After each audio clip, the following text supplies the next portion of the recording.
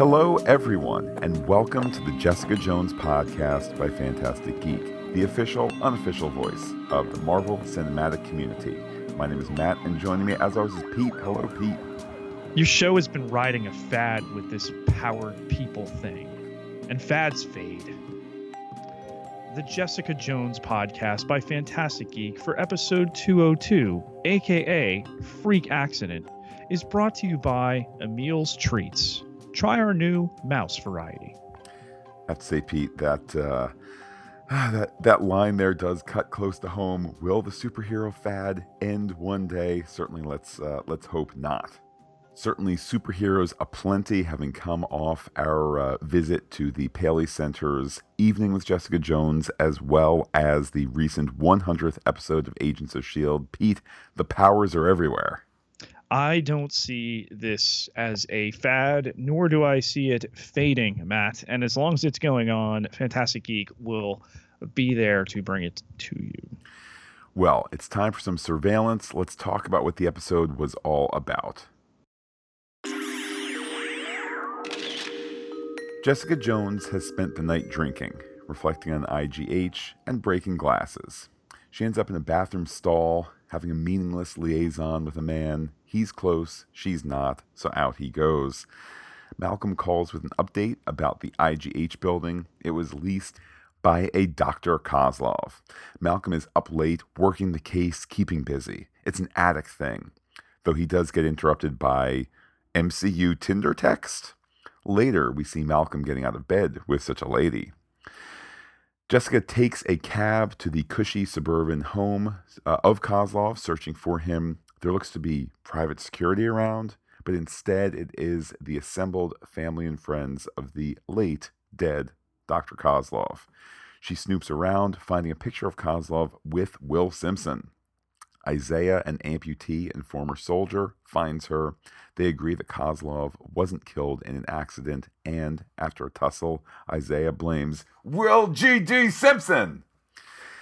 In her car, Hogarth is reflective and tuned out, presumably after hearing the bad news from her doctor. She picks up a lady of the night, morning.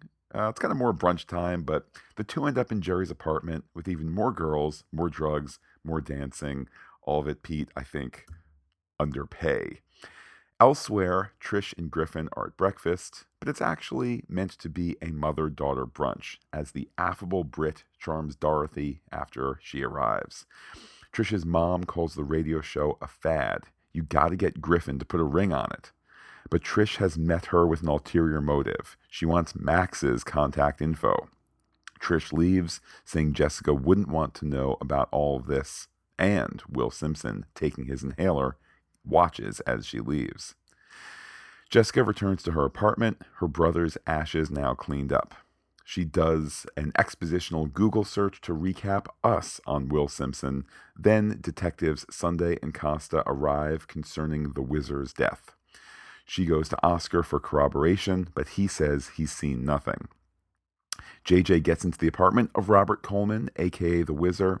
His mongoose is on the loose in a strange and creepy scene that ends with Jess stealing his laptop for his videos just as the NYPD arrives. Jessica ends up back at her home, first berating Oscar for not having backed her up. He says he was just trying to protect his son and the custody he has of his son. In her office, Jessica figures out the Wizard. He was posting videos to Trish Talk. Trish is the connection. Jessica goes to Trish's apartment. She's not there, but a concerned Griffin is. Jessica will find Trish, stopping first at Dorothy's apartment, then off to Greenpoint Studios. Hey, that's where Trish and Malcolm have met, on a movie set to talk to director Max, specifically in his trailer. They do talk, Trish wanting access to Metro General, and recount the fact that Max and her were intimate when he was 40 and she was 15. Malcolm records this from an unseen area of the trailer. Later, Malcolm confronts Max after being told that Patsy crawled into bed with the director. This while Trish is confronted by Simpson, who takes a bullet in the leg and keeps on going. Eventually, Jessica arrives, finding blood, then Trish and Simpson on stage 12. He says he's been protecting Trish and didn't kill Kozlov, nor the Wizard. The lights go out. The monster is here. Simpson is freed and given his inhaler, but after something runs and jumps over Jessica and Trish, jumps way over them, the two find Simpson, neck twisted, very dead. It takes a monster to stop a monster. He just wasn't the right monster.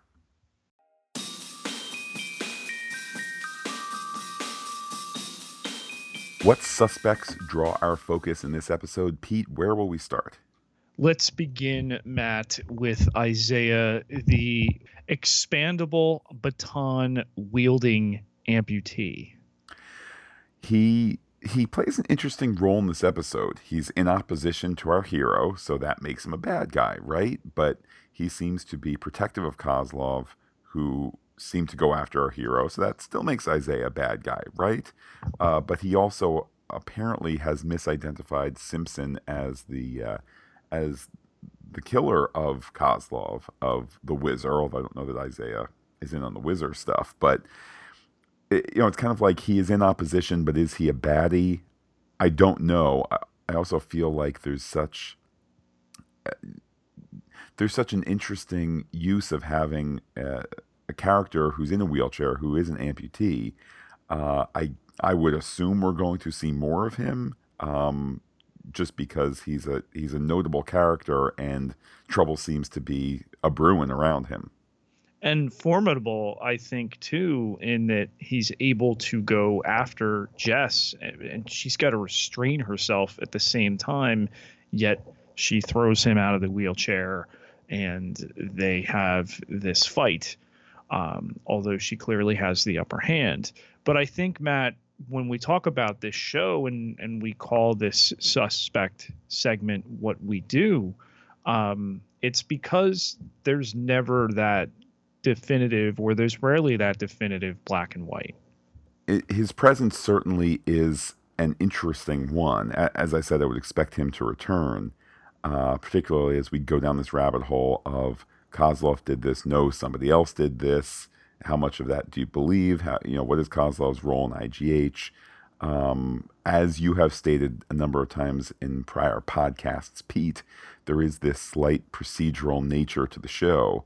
Obviously not, as procedural as, a Law and Order or something like that, where it's we will have the false suspect arrested in Act 4. Yeah, nothing quite like that, but certainly Isaiah here aiding that slow investigation that's going on in the background, despite the ups and downs of each episode, and gunfire and Greenpoint Studios and Dorothy and things like that. So time will tell on this suspect, Pete. We gotta keep an eye on him a little longer.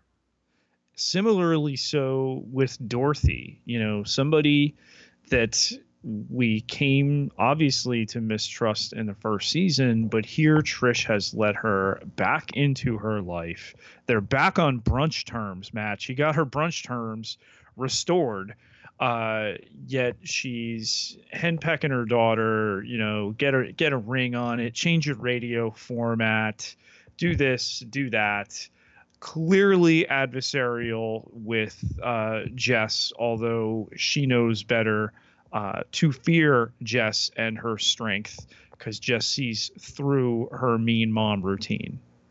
It's so challenging to see Dorothy. I think it's wonderful story potential, but Trish is so well composed as a person, put together,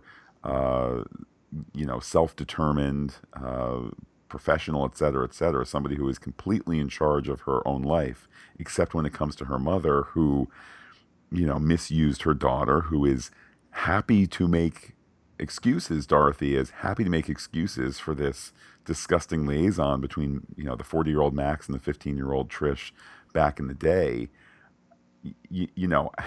How a mother can find that excusable, well, is challenging. And that takes us to Dorothy, who's not much of a mother.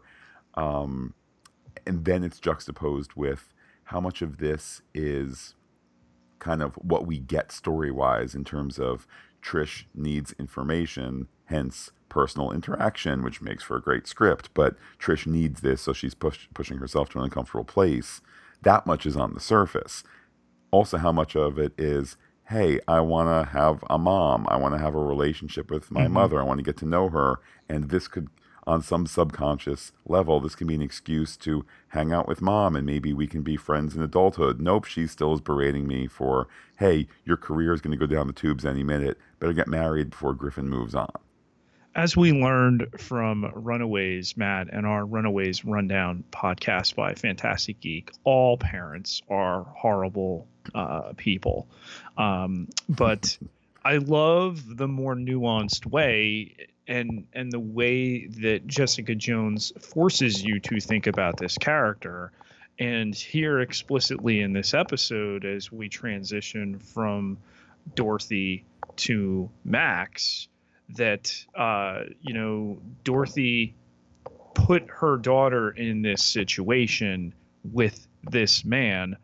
Obviously the bigger problem is with the man who would prey on a young woman of that age with that age differential.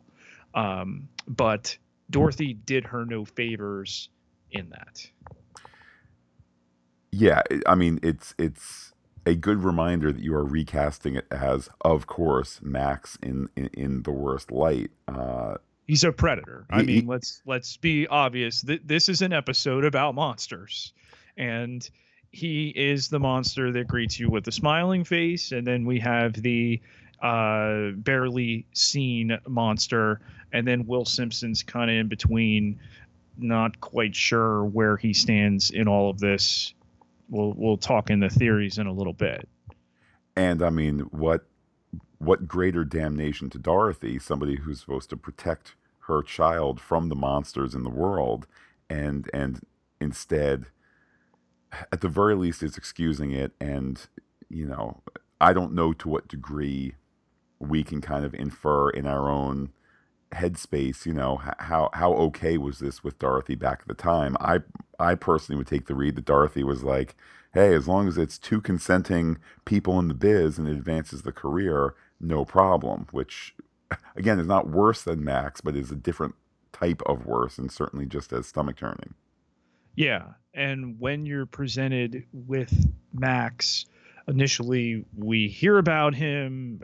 Okay, he's a donor. Then I wasn't quite sure.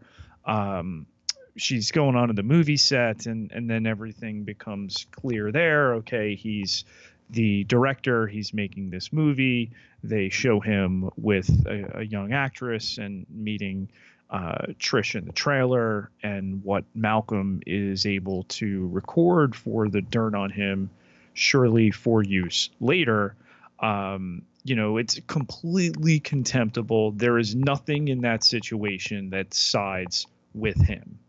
There's the ethics of course, taping him to use for blackmail, but obviously this is the greater bad in terms of the damage he inflicted on Trish. Trish, who hasn't had a drink in 10 years, so clearly alcohol was part of the equation, the poor parenting from her mother, and then the predatory behavior by this dirtball.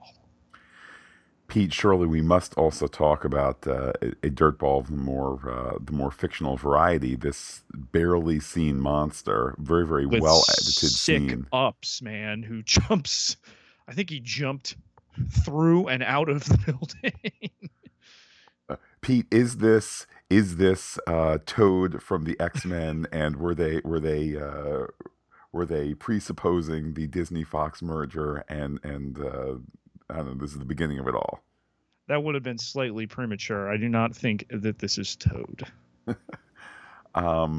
Certainly, though, that monster. Let me put it this way: from the story terms, kudos to the fact that we're iffy on Simpson at the end of last season, more than iffy, and then he's kind of creeping everybody out for the glimpses we saw in the first episode and in this episode. Then, as closely as you could have it, or as clearly as you could have the case made, it's clear before they leave that kind of bedroom set on stage 12. Okay, he has been following her to protect her. He is keeping an eye out. There is some other force out there. Again, it's kind of convincingly made. Could they do a switcheroo later on? Sure. But Will Simpson, hero, well, whoever killed the hero now is the villain. And again, we certainly could have more of that subtlety, but monster bad, made very, very clear at the end of this episode. Looking forward to talking more about whoever it is. Cryptology, where we uncover hidden messages and larger themes. What are we working on, Pete? Well, Matt, as I identified to you in our post-Paley nosh in the city, there are some issues that stand out in this episode that kind of need to be discussed. The first being Jessica in Josie's drinking and other things at 4 a.m. Well, first of all, Pete, I'm not sure which end to pick up on, but let's just say this. Let's just say this. First of all, if you're going to make poor choices, make sure that you're doing so safely with protection, etc. So at least we have that PSA out of the way. I did look up the blue laws for New York City. Bars can serve alcohol until 4 a.m. They can remain open but not serve alcohol until the time when you can start to serve alcohol again. Good news, Pete, you can start drinking in NYC at 7 a.m. unless it's a Sunday, then bars can serve at noon. So 3 hours to recover there. I mean, give us a, hey, this is your last call. Then the liaison, then she makes the phone call, and just, I don't know, from like a logistic standpoint, it felt excessive. I will say, and maybe this isn't quite, I suppose it could be cryptology in that we are looking not at a story theory, but rather deeper into the mind of Jessica Jones. When the guy compliments her on her derriere and she turns around, I was all set for like, yeah, girl power, she's going to put him through a window or something. And instead it's the sadder result, which is this meaningless tryst in a bathroom stall, of all places. And Pete, we're not here to tell people who they can and can't shtup and the circumstances under which they might do so. But I think we can be a little judgmental with, figurative, bitter alcoholic characters where we can say, this is not a good moment here for her as a person. This is her reaching out and desperately not getting a lot back. Clearly, she makes reference to not getting the physical end, but also just there's this, clearly it's not doing anything for her emotionally either. And it's a sad moment. As much as it is like, oh yeah, crazy stuff, it still is just this sad moment for her as a person. It's the worst of all worlds, and she's united in this episode with Jerry in where she goes, and they get nothing out of it. It's not fulfilling. So, the safety PSA, yes. How about the emotional PSA that nothing good comes out of these hookups? Well, let's stick with Jerry for a moment. Somebody who is so presents herself as so composed. Now, of course, we've seen her act irresponsibly. I mean, sleeping with your assistant while married. There's enough boss subordinate stuff there. There's enough, breaking the notion of marriage there. So we know that she's able to, I don't want to say something as pithy as let loose, but she's not always this ultra composed person, which A, is fine in real life, and B, makes for a really fascinating character. But I was surprised beyond belief that somebody of her prominence, somebody of her, just existing in the public eye, would pull over, catch the eye of a prostitute and take her home. Now, that said, we know plenty of, not personally, but we know in the news, we all kind of in the collective know of people who do things not dissimilar to this. But it did surprise me. Hey, good news, Pete. 13, 14, the 15th episode of Jessica Jones, I'm still surprised by this character who I thought I knew. That's good writing. It is, and clearly a super weak moment, having just endured New York City traffic as we're recording this, the day after we were in the city for the cast at Paley, that she's blocking the lane there, and then the guy comes by and honks her, and she pulls over. She's not taking Price Chang's phone calls, and it's a confluence of events that leads her. Had there not been a woman there, is she making that decision? Probably not. She clearly regrets it by the end of the arrangement with the two other women who wind up in her home. And now it's something that Price Chang knows about. And we know that he is less than ethical. So, Matt, what's the episode count until he's using this against her? Well, I think it's probably pretty darn close. And I will say that the use of Chang in this episode really, really is wonderful. Here we are, we're talking about Jessica and Jerry both kind of slightly unraveling or being less composed, having these moments where they're not as composed. We've only seen from Chang his composed nature, which I think is so great.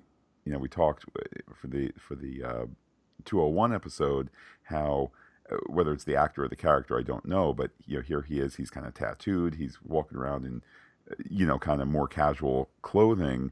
But as a character, he seems so tightly wound. He always shows up on time. He's always on time. He's always punctual. And there's this kind of notion of he's so composed like that. And when he shows up at Jerry's, I mean, kudos to actor Terry Chen. He kind of takes the peek in and he says, oh, and I'm going to overemphasize here because I'm no Terry Chen, but he says, oh, looks like I've ended up at the tail end of things. And it's kind of this slam, clearly the party is on is waning, but also just a little bit of slam as to the quality of a visitor there. And just, I mean, this is a guy where you cannot imagine him getting emotionally close to somebody in a relationship, let alone paying for it. And it's a great scene with him. It is. 2 quick hits from me, Matt. So Jess winds up at Kozlov's house. She sees the security. Turns out it's a funeral. There's people sitting Shiva. But do they not have newspapers and obituaries in the Marvel Cinematic Universe, Netflix, New York City corner? Or, yeah. Now I understand, because you made that comment out of my context when I had not seen the episode. So you're saying that in the course of the briefest Google search for Dr. Kozlov, it would have shown up, prominent New York doctor, passes away. Freak accident. Yeah, I think. Come on, Jess was getting notifications from morgues in season 1 to see if Albert Kilgrave's father was turning up. You can't set your alerts for Kozlov. That felt really poorly followed up on.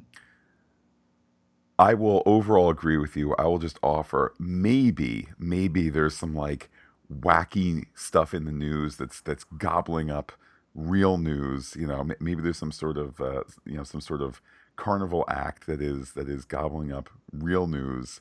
Are you telling me that maybe President, who's the Marvel Cinematic Universe president again? Ellis. President Ellis is going to meet with Thanos to talk about, the WMDs? Maybe, Pete. Maybe there's going to be a I don't know, like a YouTube something with President Ellis and Thanos as they have a sit down. Who can say, Pete? Certainly I cannot. Who was in bed with Malcolm, Matt? And did you notice the painting, the mural on the wall as he put his clothes on? I did not notice the mural on the wall. I did notice the lovely mural on her back, which now has me reassessing my general stance on tattoos. I have no idea who it is.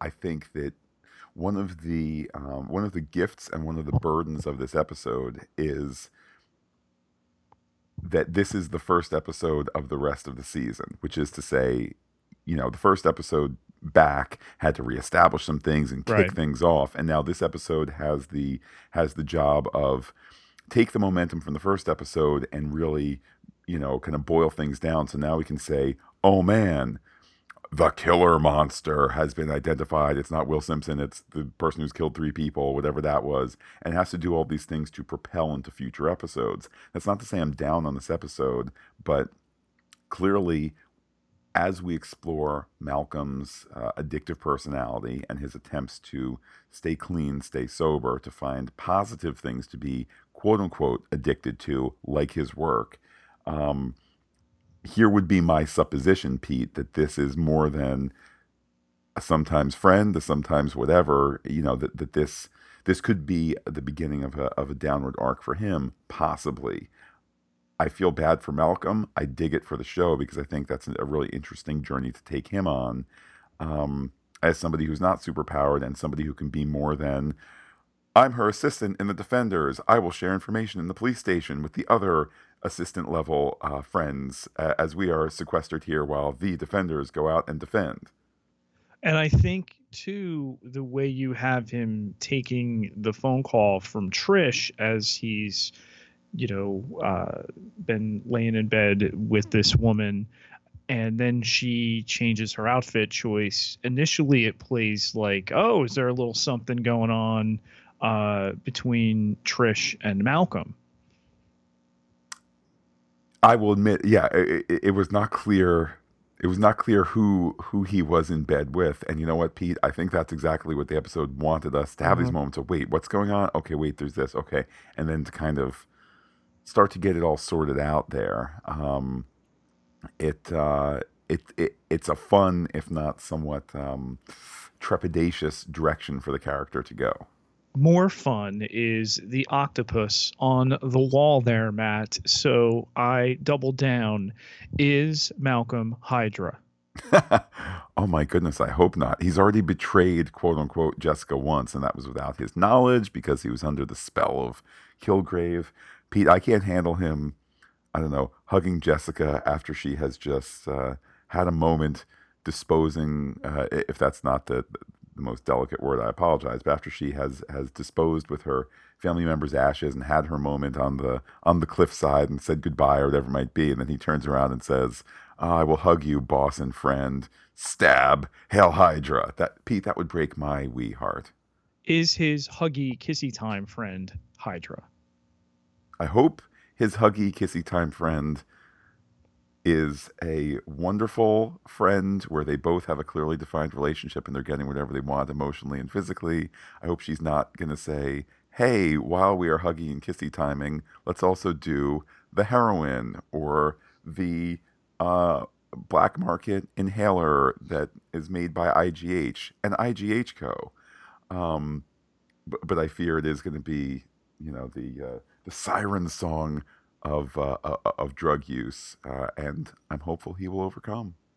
Well, Matt, less silly, more substantive to close it out for me is Simpson, who took a bullet to the leg and didn't move initially and then was on the floor bleeding.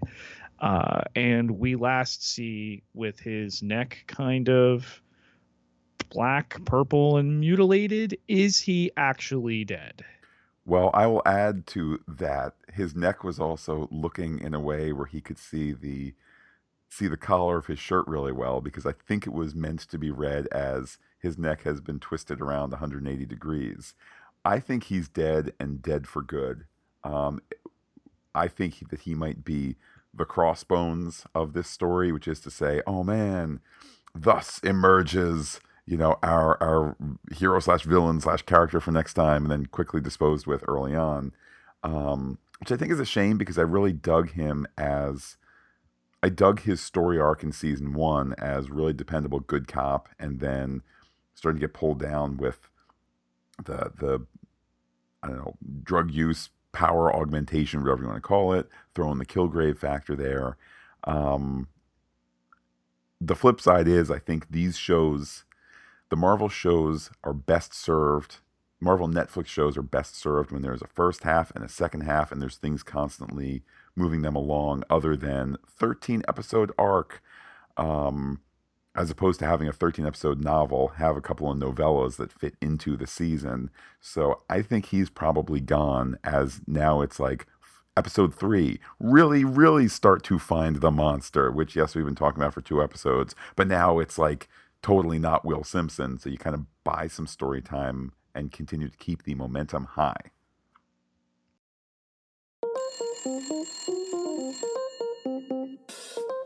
Let's check our mail drop, and here is what you have to say, Pete. We'll start with a tweet from our pal at AKA Frank Castle. That's at DJ underscore BLAK 357. No spoilers here out of AKA Frank Castle, but only 4 episodes in for Jessica Jones. But I'm ready to call this Marvel's best Netflix series yet, with Daredevil season 2 coming in second. So good. Love the all-female writers and directors so far. Wish Star Wars had paid attention to what Marvel was doing behind the scenes. Jessica Jones for the win. Pete, your response as the resident Star Wars enthusiast. I had seen that tweet, and that's high praise to say that this is their best. I don't know where he is in the series thus far. We were over the moon with Punisher. I think part of that was with the stealthy and really, unfortunately, because of the events of the real world, little bit less fanfare approach they took to that series. That being said, the return of Jessica Jones, has really excited a lot of people.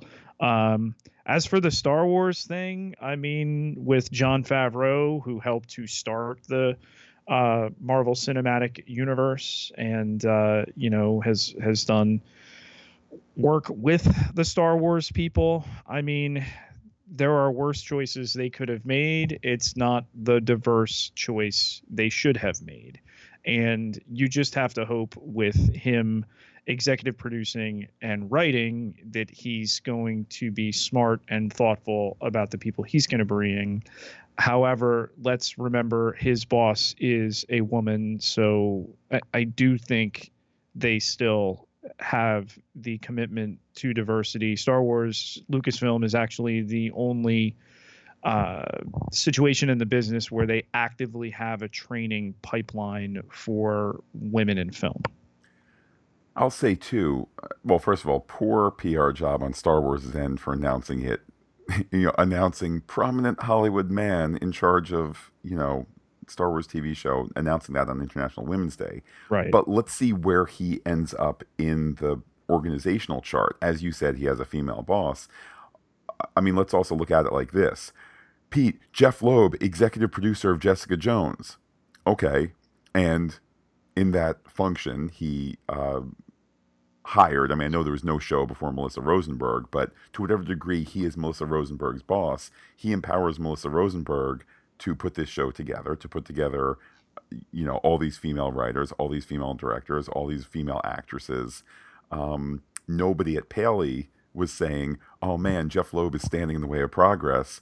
It's Jeff Loeb is sitting there next to Ali Gloss, the female executive from Netflix, and all these other women. So my point being, does Jon Favreau now, as the creator of the show or whatever, does he now hire a female showrunner who now the show is going to take on her personality, her sensibilities, her whatever, who's then going to hire all these women underneath? Time will tell on that. Pete, speaking of some of this gender stuff, another tweet here. It in emoji form. 6 applause hands from at Stanatic Soldier in response to doing a quote retweet in response to our tweet quoting Kristen Ritter at Paley. I'm not playing a superhero. I'm playing a woman. Pete, I'm just noticing now, by the way, that got the retweet from the Paley Center, whose tweeter was 2 rows in front of us. Mm-hmm. So life imitating tweet art, imitating tweets. I don't even know what's going on, but a lot of tweeting going on. It's all good. And again, having had that experience at Paley and just the diverse and important nature of this show, in particularly the way that she put that.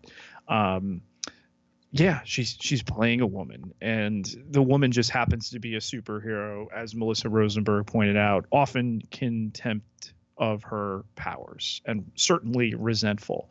A complicated character, and as Loeb pointed out, this show doesn't define women by the man that they're talking about that they both want to date and the things they want to buy, or the other, doll-eyed nonsense that some shows play up because that's what the world has told them that women are interested in watching. No, women are interested in watching this kick-butt, noir, sarcastic character that has a best friend that doesn't want to be bailed out by her anymore in a really complicated origin story loaded with mystery. And this is timely TV in 2018.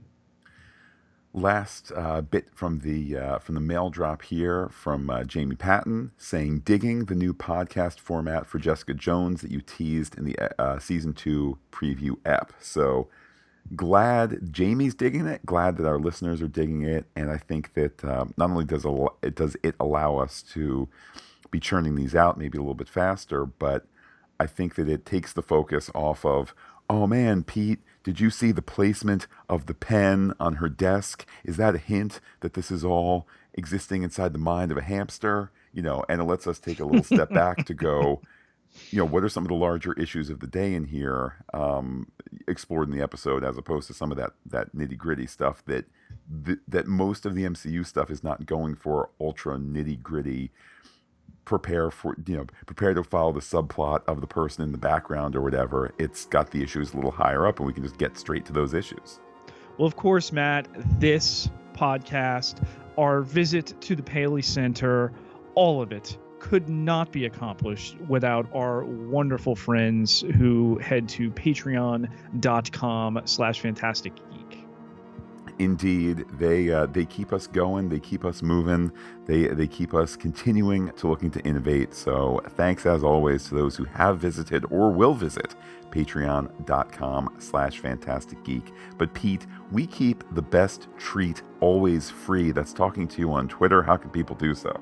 You can find me on Twitter at Peter, P-I-E-T-E-R-J Ketelaar, K-E-T-E-L-A-A-R, 9,831 followers. Can't be wrong. And while I'm personally on Twitter as Looking Back Lost, you can be in touch with the podcast anytime you like. Visit fantasticgeek.com. Email fantasticgeek@gmail.com. Check us out on Twitter and Instagram under the Fantastic Geek moniker as well. But wait, Pete, there's more. Facebook.com/fantasticgeek with the PH, all one word. Like it today. Be part of the next milestone on that behemoth social media platform. Pete, as we conclude our Jessica Jones premiere weekend coverage, we're going to be settling into the regular release schedule of Jessica Jones and the podcast, our podcast for it. What will that release schedule be? That's going to be Tuesdays and Thursdays, Matt. So you're listening to us here on Sunday. We'll be bringing you the next episode, episode 203. On Tuesday, March 13th. We will follow up with 204 on the 15th, and then we'll be bringing you 205 on Sunday, the 18th. So Tuesdays, Thursdays, Sundays, oh yeah, and Agents of S.H.I.E.L.D. on Fridays. Well, with that, Pete, we'll wrap things up for this time. I will say adios to all our listeners and give you the final word. Feels good to live in the present.